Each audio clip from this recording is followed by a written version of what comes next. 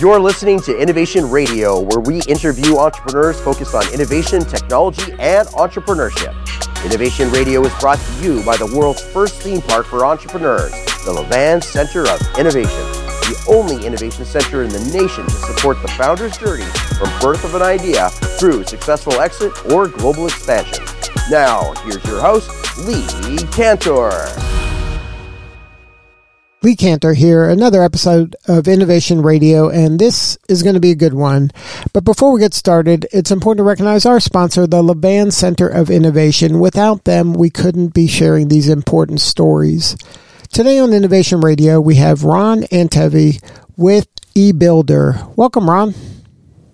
Thank you. Thanks, Lee. It's good to be here. Well, I'm so excited to be talking to you. You used to be with eBuilder. I don't know if you're still affiliated with them in any manner, but we're here to talk about primarily your journey from entrepreneur and building eBuilder to your exit. Can you talk about a little bit about what you're up to today, and then we'll get into eBuilder. Sure. So, yes, I'm no longer with eBuilder. I recently retired, and I know we'll talk about the journey, but about 5 years ago, I sold eBuilder to a public company called Trimble, and I spent the last 5 years at Trimble in various roles, running the business, continuing to grow it, and then I was more on the investment side and running a corporate venture capital arm for Trimble. And now I'm off kind of doing the same thing, mostly for myself. I'm out investing in technology companies, early stage type companies, and mid stage growth businesses in tech. So let's get back to now let's start at the beginning. Now, in college, were you always had dreams of being an entrepreneur and then, a venture capitalist and all the stuff that you're doing now? Was that something that you were aiming at, or was that just something that happened, through the natural evolution of a career? Yeah, I never thought about the venture capital side of things. I never thought I'd be doing that. But as a kid growing up, parents are immigrated here from another country. They were entrepreneurs. They sort of instilled in myself and my brothers that, kind of if you want to get ahead, the way to do it is to have a business and to be an entrepreneur. So I always had that sort of desire to be an entrepreneur. I studied civil engineering in college. And my brother studied architecture in college. I have three brothers, but one of them studied architecture. And he and I thought that we'd get into construction. And that was our family was in the construction industry. And when he graduated and I graduated, I went to work for a big company for a few years. He got a master's degree in construction management and wrote his master's thesis about what at the time was the very nascent internet just starting. And his master's thesis became the business plan for eBuilder. We then built together over about 25 years. Now, when he had that, I guess conceptually there was a business there. When did you take the leap into the world of eBuilder and say, okay, this is something now that we're going to, put all the chips on the table and go boldly forward with? Yeah, so it's interesting because John started the business in 1995, and then I was kind of advising him in the background. I had a really good corporate job. I was a rising star in a business in a leadership role, making good money and so on. And but about 3 years in 1998, one thing led to another. I had been talking with John and I said, you know what, I'm gonna take a chance. And I took the big leap of faith. I quit my job and I actually drove up to Gainesville, Florida, because the business was based in Gainesville, where both of us went to school, and got an apartment. And I said, we're going to figure out how to make this work. Didn't have a salary for a year before I had any kind of salary there. And John actually made it 4 years without a salary before we started drawing a paycheck. And that was in 1998. When you have nothing, you have nothing to lose. When you have something, now you have something to lose. What was was that a hard decision to make? Here you are, there was a path for you in this corporate setting. To leave that, there was, I'm sure, some pros and cons. There had to be a sheet of paper with pros and cons on it somewhere. Yeah. Trade-offs, Well, Yeah, well, I didn't have much to lose. I mean, I didn't have a family. I was single. I think when I think now, having a family and kids and school and all the responsibilities and commitments that you have make it tougher to take the leap. But at the time, it still was a leap because I had a great job and I had a career and so on. But when John started too, he actually called me and said, "Do you think I should do this?" He had an offer right out of school, and we went through a little exercise, and I told him exactly what you just said, Lee, which is he really had nothing to lose because he had no money, he had no family. It's like worst case, it doesn't work out, he can always go get a job. So it was easier for him in some respects to do it, even though it takes a lot of guts to do this. It was a little bit harder for me, but I think if I would have waited a few years, 5 years, had a family kind of thing, I probably never would have even taken the leap. It starts to become really difficult to take the chance. And that's a good lesson for the young people listening right now is just that, right? When you have less responsibility, this risk isn't a big risk. It's a small risk relative to the other risk you're going to be taking later in your life.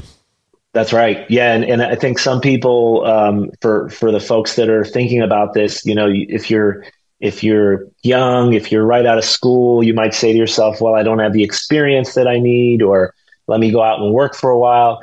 I actually think you figure that stuff out. You do figure it out. It's more about being able to take the risk, and the sooner the better in some respects, because it's a much simpler thing to recover from if you try it when you're in your early 20s versus when you're in your 40s or something. And that's not to say you can't do it.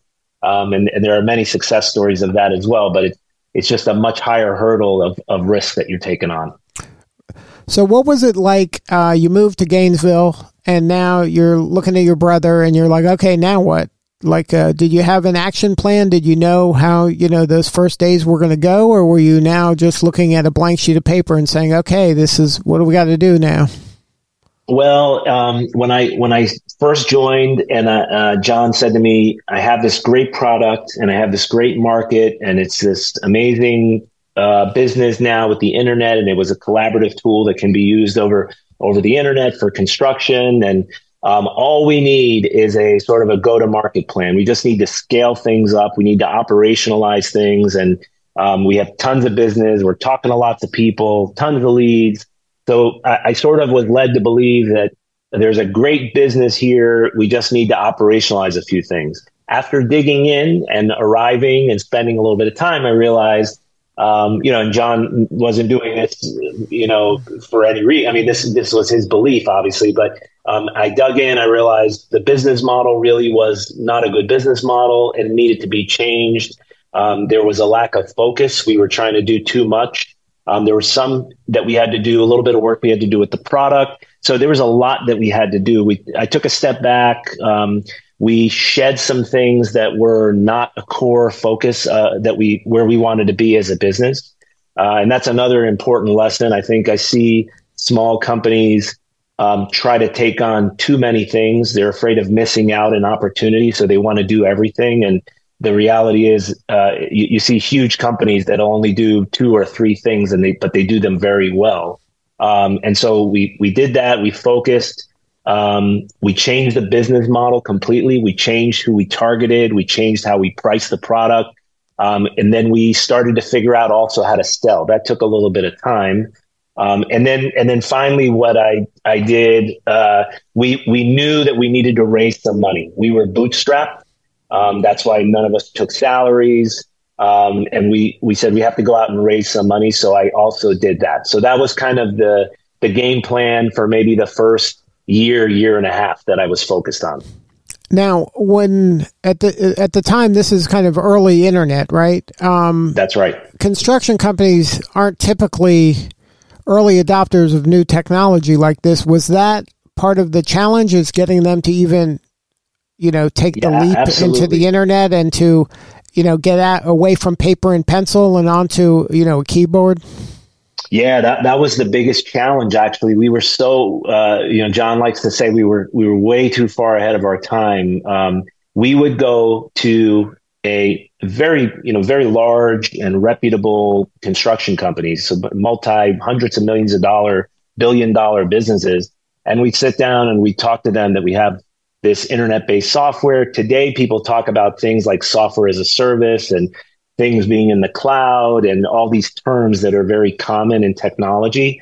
Back then, none of this existed. So we would explain what we're doing, and the prospect, these senior executives at construction companies would back all the way up. They didn't even want to talk about our software. They were trying to wrap their head around the internet, and they'd say, "What do you mean this cloud? What do you mean we put stuff? Who controls the internet? Who's paying for information to go back and forth from all these different people?" So we would find ourselves, instead of being in sales mode, we would be in education mode, and that was happening early on. And that was actually another challenge that we had to overcome, because you can't have a business. You don't make money by educating people unless you're in an education business. So we had to figure out how to sell and how to get people to buy what we were selling versus just educate them about the internet and the technology that was coming on board.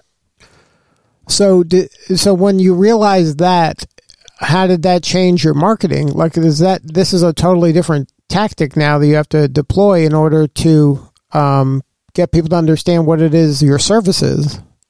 Yeah, so this was like a big turning point for the business, and it probably happened. It was in the early 2000s, so it's probably more than 20 years ago. But what we did is we had some customers and people that were using our product, and we went out and interviewed those customers and spent time with. I did a lot of these interviews myself. We really tried to understand, why did people use what we had? Why did they pay us money? Really, it's almost like a very innocent question. We would ask people, why are you paying to use what we've created? And from that, we distilled the real major benefits of our product and which market segments were benefiting from our product. So we discovered that facility owners, our software helps people build buildings and infrastructure and that kind of a thing. And there are a lot of people in the construction industry. There are architects and engineers and contractors and so on. But we discovered that it was the facility owner. So if you think of a hospital, it would be Memorial Healthcare System in Broward County, Florida. They have multiple campuses. They spend hundreds of millions every year on construction. We discovered that it was that segment that benefited the most from our product. And then we figured out how to quantify the benefit. And once we did that, we embarked on a very targeted marketing plan. Instead of just going out and trying to get leads and doing trade shows and doing a lot of what you would think of common marketing, we pinpointed. We got very, very focused. We said, there's a certain kind of hospital, and we started with hospitals specifically, but we said in the United States, there are 600 hospital systems, and those hospital systems have more than one campus, and they spend a certain amount of money on construction every year. And those are the ideal client for us, and we can really save them tons of money. We figured out that we could save them anywhere from 2 to 4% of the amount of money they spend every year on construction. So you're talking about millions of dollars saved. And we then put various marketing tactics in place to get in front of those 600 targets and explain to them what we were doing, in the hopes that just a few of them would agree to take a look at what we were doing. And then, of course, a few of them would buy our product and our service. And that started a journey for us. We eventually expanded from hospitals and healthcare to higher education, and from there to government, and from there to commercial real estate. Now, I don't want to give short shrift to the beginning of this. You went the customer discovery point of any business is critical. Yep. How going to your customer to ask them why they bought the thing you sold them requires a level of humility and vulnerability that not every executive or leader has. Can you talk about those initial conversations? Because you're basically asking your customer why you bought the thing you sold them. That's right. And you have to do that you're trying to get a nuanced answer and not, what do you mean? You sold it to me.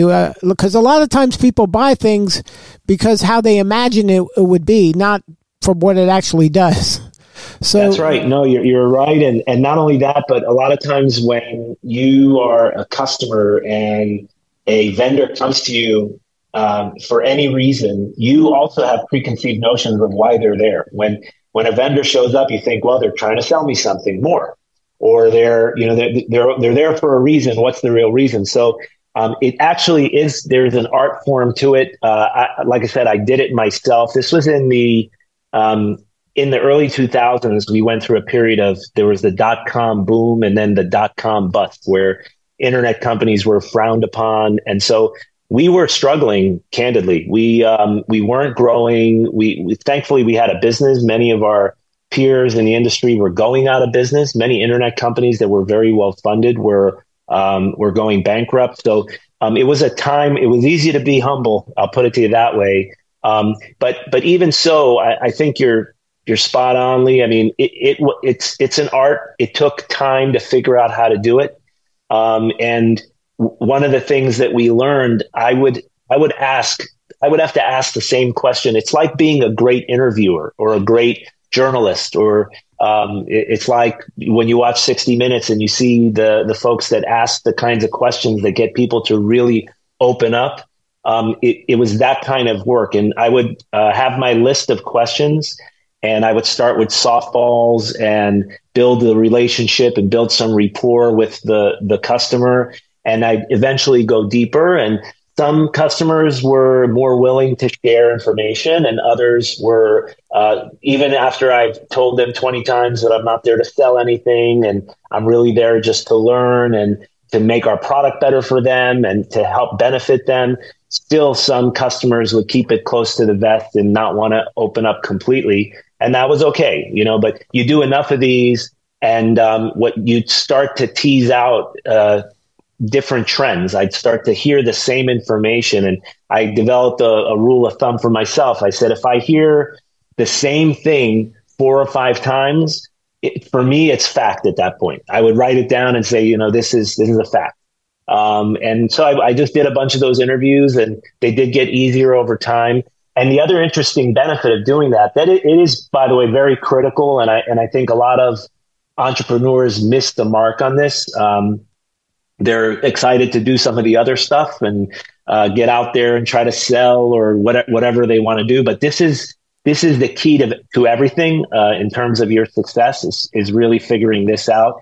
And so I did it. I did it for a long time. And what I found is the people that I also, by the way, I did it with prospects, which is even harder. To talk to prospects about it, because they're really wondering what it is you're doing there. I did it with folks that didn't choose us, that bought our competitor product. But one of the benefits I was going to tell you that we got out of this process is people, if you think about how many companies actually do this, how many companies get a call from the CEO that says, tell me why you bought from us and tell me what we could do better and tell me what you like and what you don't like and so on. And it spreads so much goodwill amongst our customer base and our prospects. People would say, boy, these folks really care. They're trying to do the right thing. They're trying to build a great product and a great company simply because we were doing these interviews. And selfishly, we were doing them to gain more information. So I can't say enough about it. I'm passionate about it.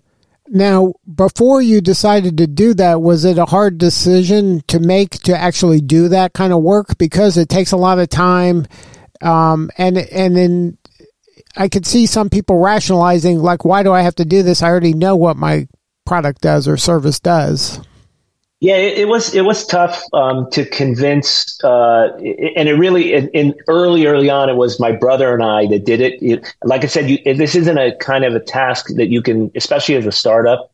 Obviously, towards the end of our journey, we had several hundred employees, and it's a different situation. But early on, it's the kind of thing that you can't delegate. You need somebody senior who can ask the right questions, who can who can take the conversation wherever it goes, wherever the prospect or customer takes it. So that it was hard to convince John, and it was me and John and a couple other people that did it.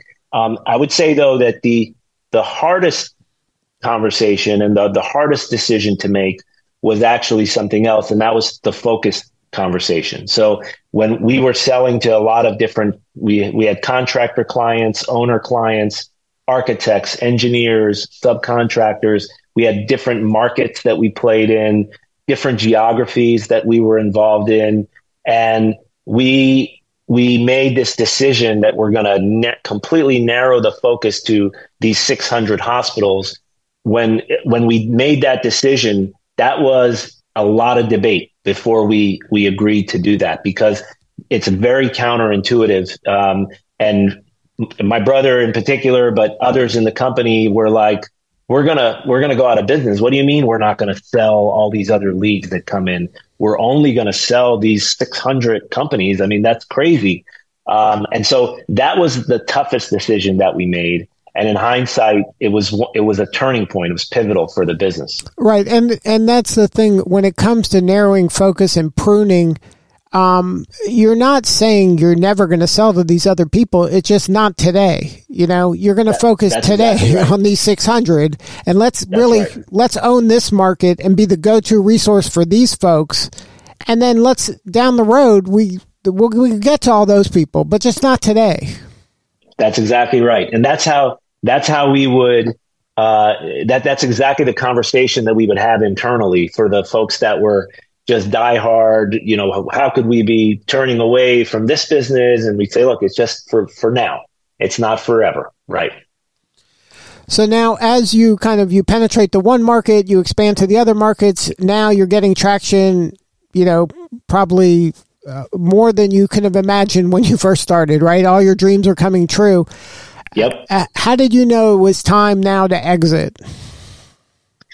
Well, we had a really great run, and the company grew. Once we nailed down, when we got the focus and we got kind of the whole business, the go-to-market figured out and the sales process figured out, we had a period that I would say longer than a decade where our average annual growth was in excess of 30%, it was between 30 and 50%. And so the company started to, really, really took off. And then you fast forward all the way into, 2015, 2016, 2017. The company's doing north of $50 million at this point. They're over 250 employees. And we were thinking, and I'm thinking to myself, we really weren't thinking about exiting. Actually, but I was thinking to myself, boy, I've never done this before, which I had thought, for the 20 years along the way, I thought that too. But at this point, I started thinking, I've never done this before. We've had so much success. We're getting into the quote unquote big leagues. I'd really love to have a partner with experience to help me get to the next level, to get to 100 million or 200 million. And maybe I can de-risk my own personal situation and take some chips off the table, so to speak. So I thought to myself, John and I will sell part of the company and continue to grow the business. I was very bullish. I thought there was lots of opportunity ahead. I just thought it'd be great to have somebody else sitting at the board table with me and not just going it alone. So that's really what started the process. And then what happened is we went through the process, and we were a highly sought after asset. So because we were a bootstrap business, we had these great growth metrics. We were a leader in our space. Many of the financial buyers that are out there, the private equity investors, all of them were lining up to want to do something with us. And then we had a couple of what people call the strategic buyers. So companies like Trimble that came along and said, we really like what you're doing, but we aren't really into buying a piece of the company and being a partner with you. We'd need to buy the entire company. And so one thing led to another. We didn't really plan for it to happen that way. And then when we sat down with them, we really liked what they had to say, and we liked the opportunity to continue to run the business and continue to grow the business. And I thought that I would get, with Trimble in particular, the ability to have that partner. I'd have somebody to help me go to the next level. And that's really how it turned out. I mean, we ended up growing the business significantly more once we were purchased. And I had, the support of a big company to do it. And at the same time, I had the autonomy to keep doing things like running the business the way I did when I owned it. And that's another great lesson for entrepreneurs when it comes time to exit, to know ahead of time who the players are and who would be the good partners. That might become the good exit partner. Yeah, that's that. If to highlight that, I'd say you really have to think about it before the day comes. And I was having conversations with the private equity folks for a number of years before I actually decided I was going to take an investment. And then I also knew, and I had conversations with most of the strategic buyers that are out there. So if you, as an entrepreneur, if you take on an investment, and of course now I'm on the other side of that, and I see, how it looks from an investor's perspective.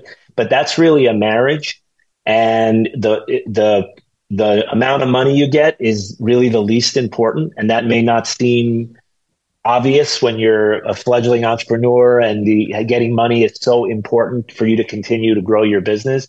But it's really who you marry up with, because you're going to be dealing with them. It's a true partnership, and picking the wrong partner will ruin the business, regardless of how much money they give you or the valuation and so on. So that's an important lesson. And then if you go and sell the business and exit completely, that's also very important, because it's true what they say. You put 20, 25, 30 years. We put a lot of time into this business. Some people don't go that far, but it's still your baby, and you still care about the customers, and you still care about the employees, and you care about the vision and the future direction of the business. So it's important that you pick that right partner, and you can't just do that in a process where you have one or two meetings and you make a decision. You need to be doing that early and thinking about it ahead of time. Good point. Now, changing gears a little bit here, talk a little bit about the Levant Center of Innovation. How do they kind of help the ecosystem, and why are they so important to an entrepreneurial ecosystem? Sure. So, I'm a volunteer at the Levant Center. I'm very passionate about what's happening there. What the Levant Center does is provide resources for an entrepreneur, especially early in that process. Now, the Levant Center helps throughout the process, from the idea stage into creating a business to the acceleration and even the post-accelerate stage. But they're providing a wide variety of resources, people that you meet, lawyers, accountants, marketing people, other entrepreneurs with experience. So a ton of different experiences that if you're an entrepreneur just starting out, you're trying to figure out, what do I do first? What do I do next? As I said, for 20 some odd years, every day was a new day. I was figuring, every time I thought I figured something out, the game changed. The company got bigger. I had new challenges to deal with. So how do you figure all that stuff out? I mean, you can try to learn it all the hard way, and you eventually can do that, or you have folks around you that can help you and mentor you and advise you. And that's really what the Levant Center does. It provides that whole ecosystem of people and mentors to help answer questions and help you with problems that you may have along your journey. And now that eBuilder is kind of in the rearview mirror, what are you up to now? How can we help you? Well, these days I'm looking for opportunities where I can be an investor. So I'm thankfully I'm in a position where I don't need to be an operator of a business anymore. And after a number of years, and as the business grew, it's more and more pressure. And when we were part of a public company, it's even more pressure to hit numbers and do all of those things. So I'm happy to step away from that now and I'm really looking, and I've been working with a few companies where I'm an investor and then typically an advisor or on the board, where companies that are technology companies, typically it's enterprise software.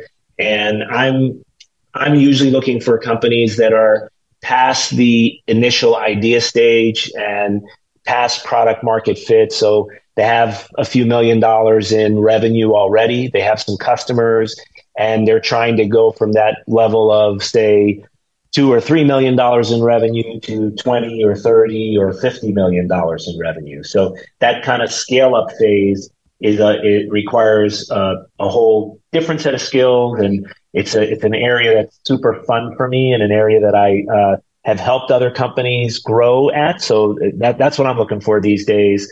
And it's fun. It's fun to see other entrepreneurs that, have built something, and to see them take it further than they ever thought they could do, just like I did. And so these are SaaS technology companies, or are they in construction, or it doesn't matter what industry? It doesn't matter what industry, but it's SaaS tech companies, and it's B2B. So enterprise type stuff. If the market that the company is selling to is a big complex market, like construction, like utilities, energy, that kind of thing, it's even better. But yeah, it doesn't need to be construction. So concepts are many of the go-to-market concepts when you're selling a business application software to a large enterprise are really the same regardless. So that's the idea. So if somebody wants to connect with you or somebody on your team, what's the best way to do that? Is it through LinkedIn, or do you have a website for your firm? So they could connect with me through LinkedIn, or I can give you my email, and they're happy for someone to email me directly at ron@antevicapital.com. So my last name, capital.com. Well, Ron, thank you so much for sharing your story today. You're doing such important work, and we appreciate you. Oh, thanks so much for having me, Lee. I appreciate it. All right, this is Lee Cantor. We'll see you all next time on Innovation Radio. This episode of Innovation Radio was brought to you by the world's first theme park for entrepreneurs, the Levan Center of Innovation, the only innovation center in the nation to support the founder's journey from birth of an idea through successful exit or global expansion. If you're ready to launch or scale your business, please check out the Levan Center of Innovation by visiting nova.edu/innovation.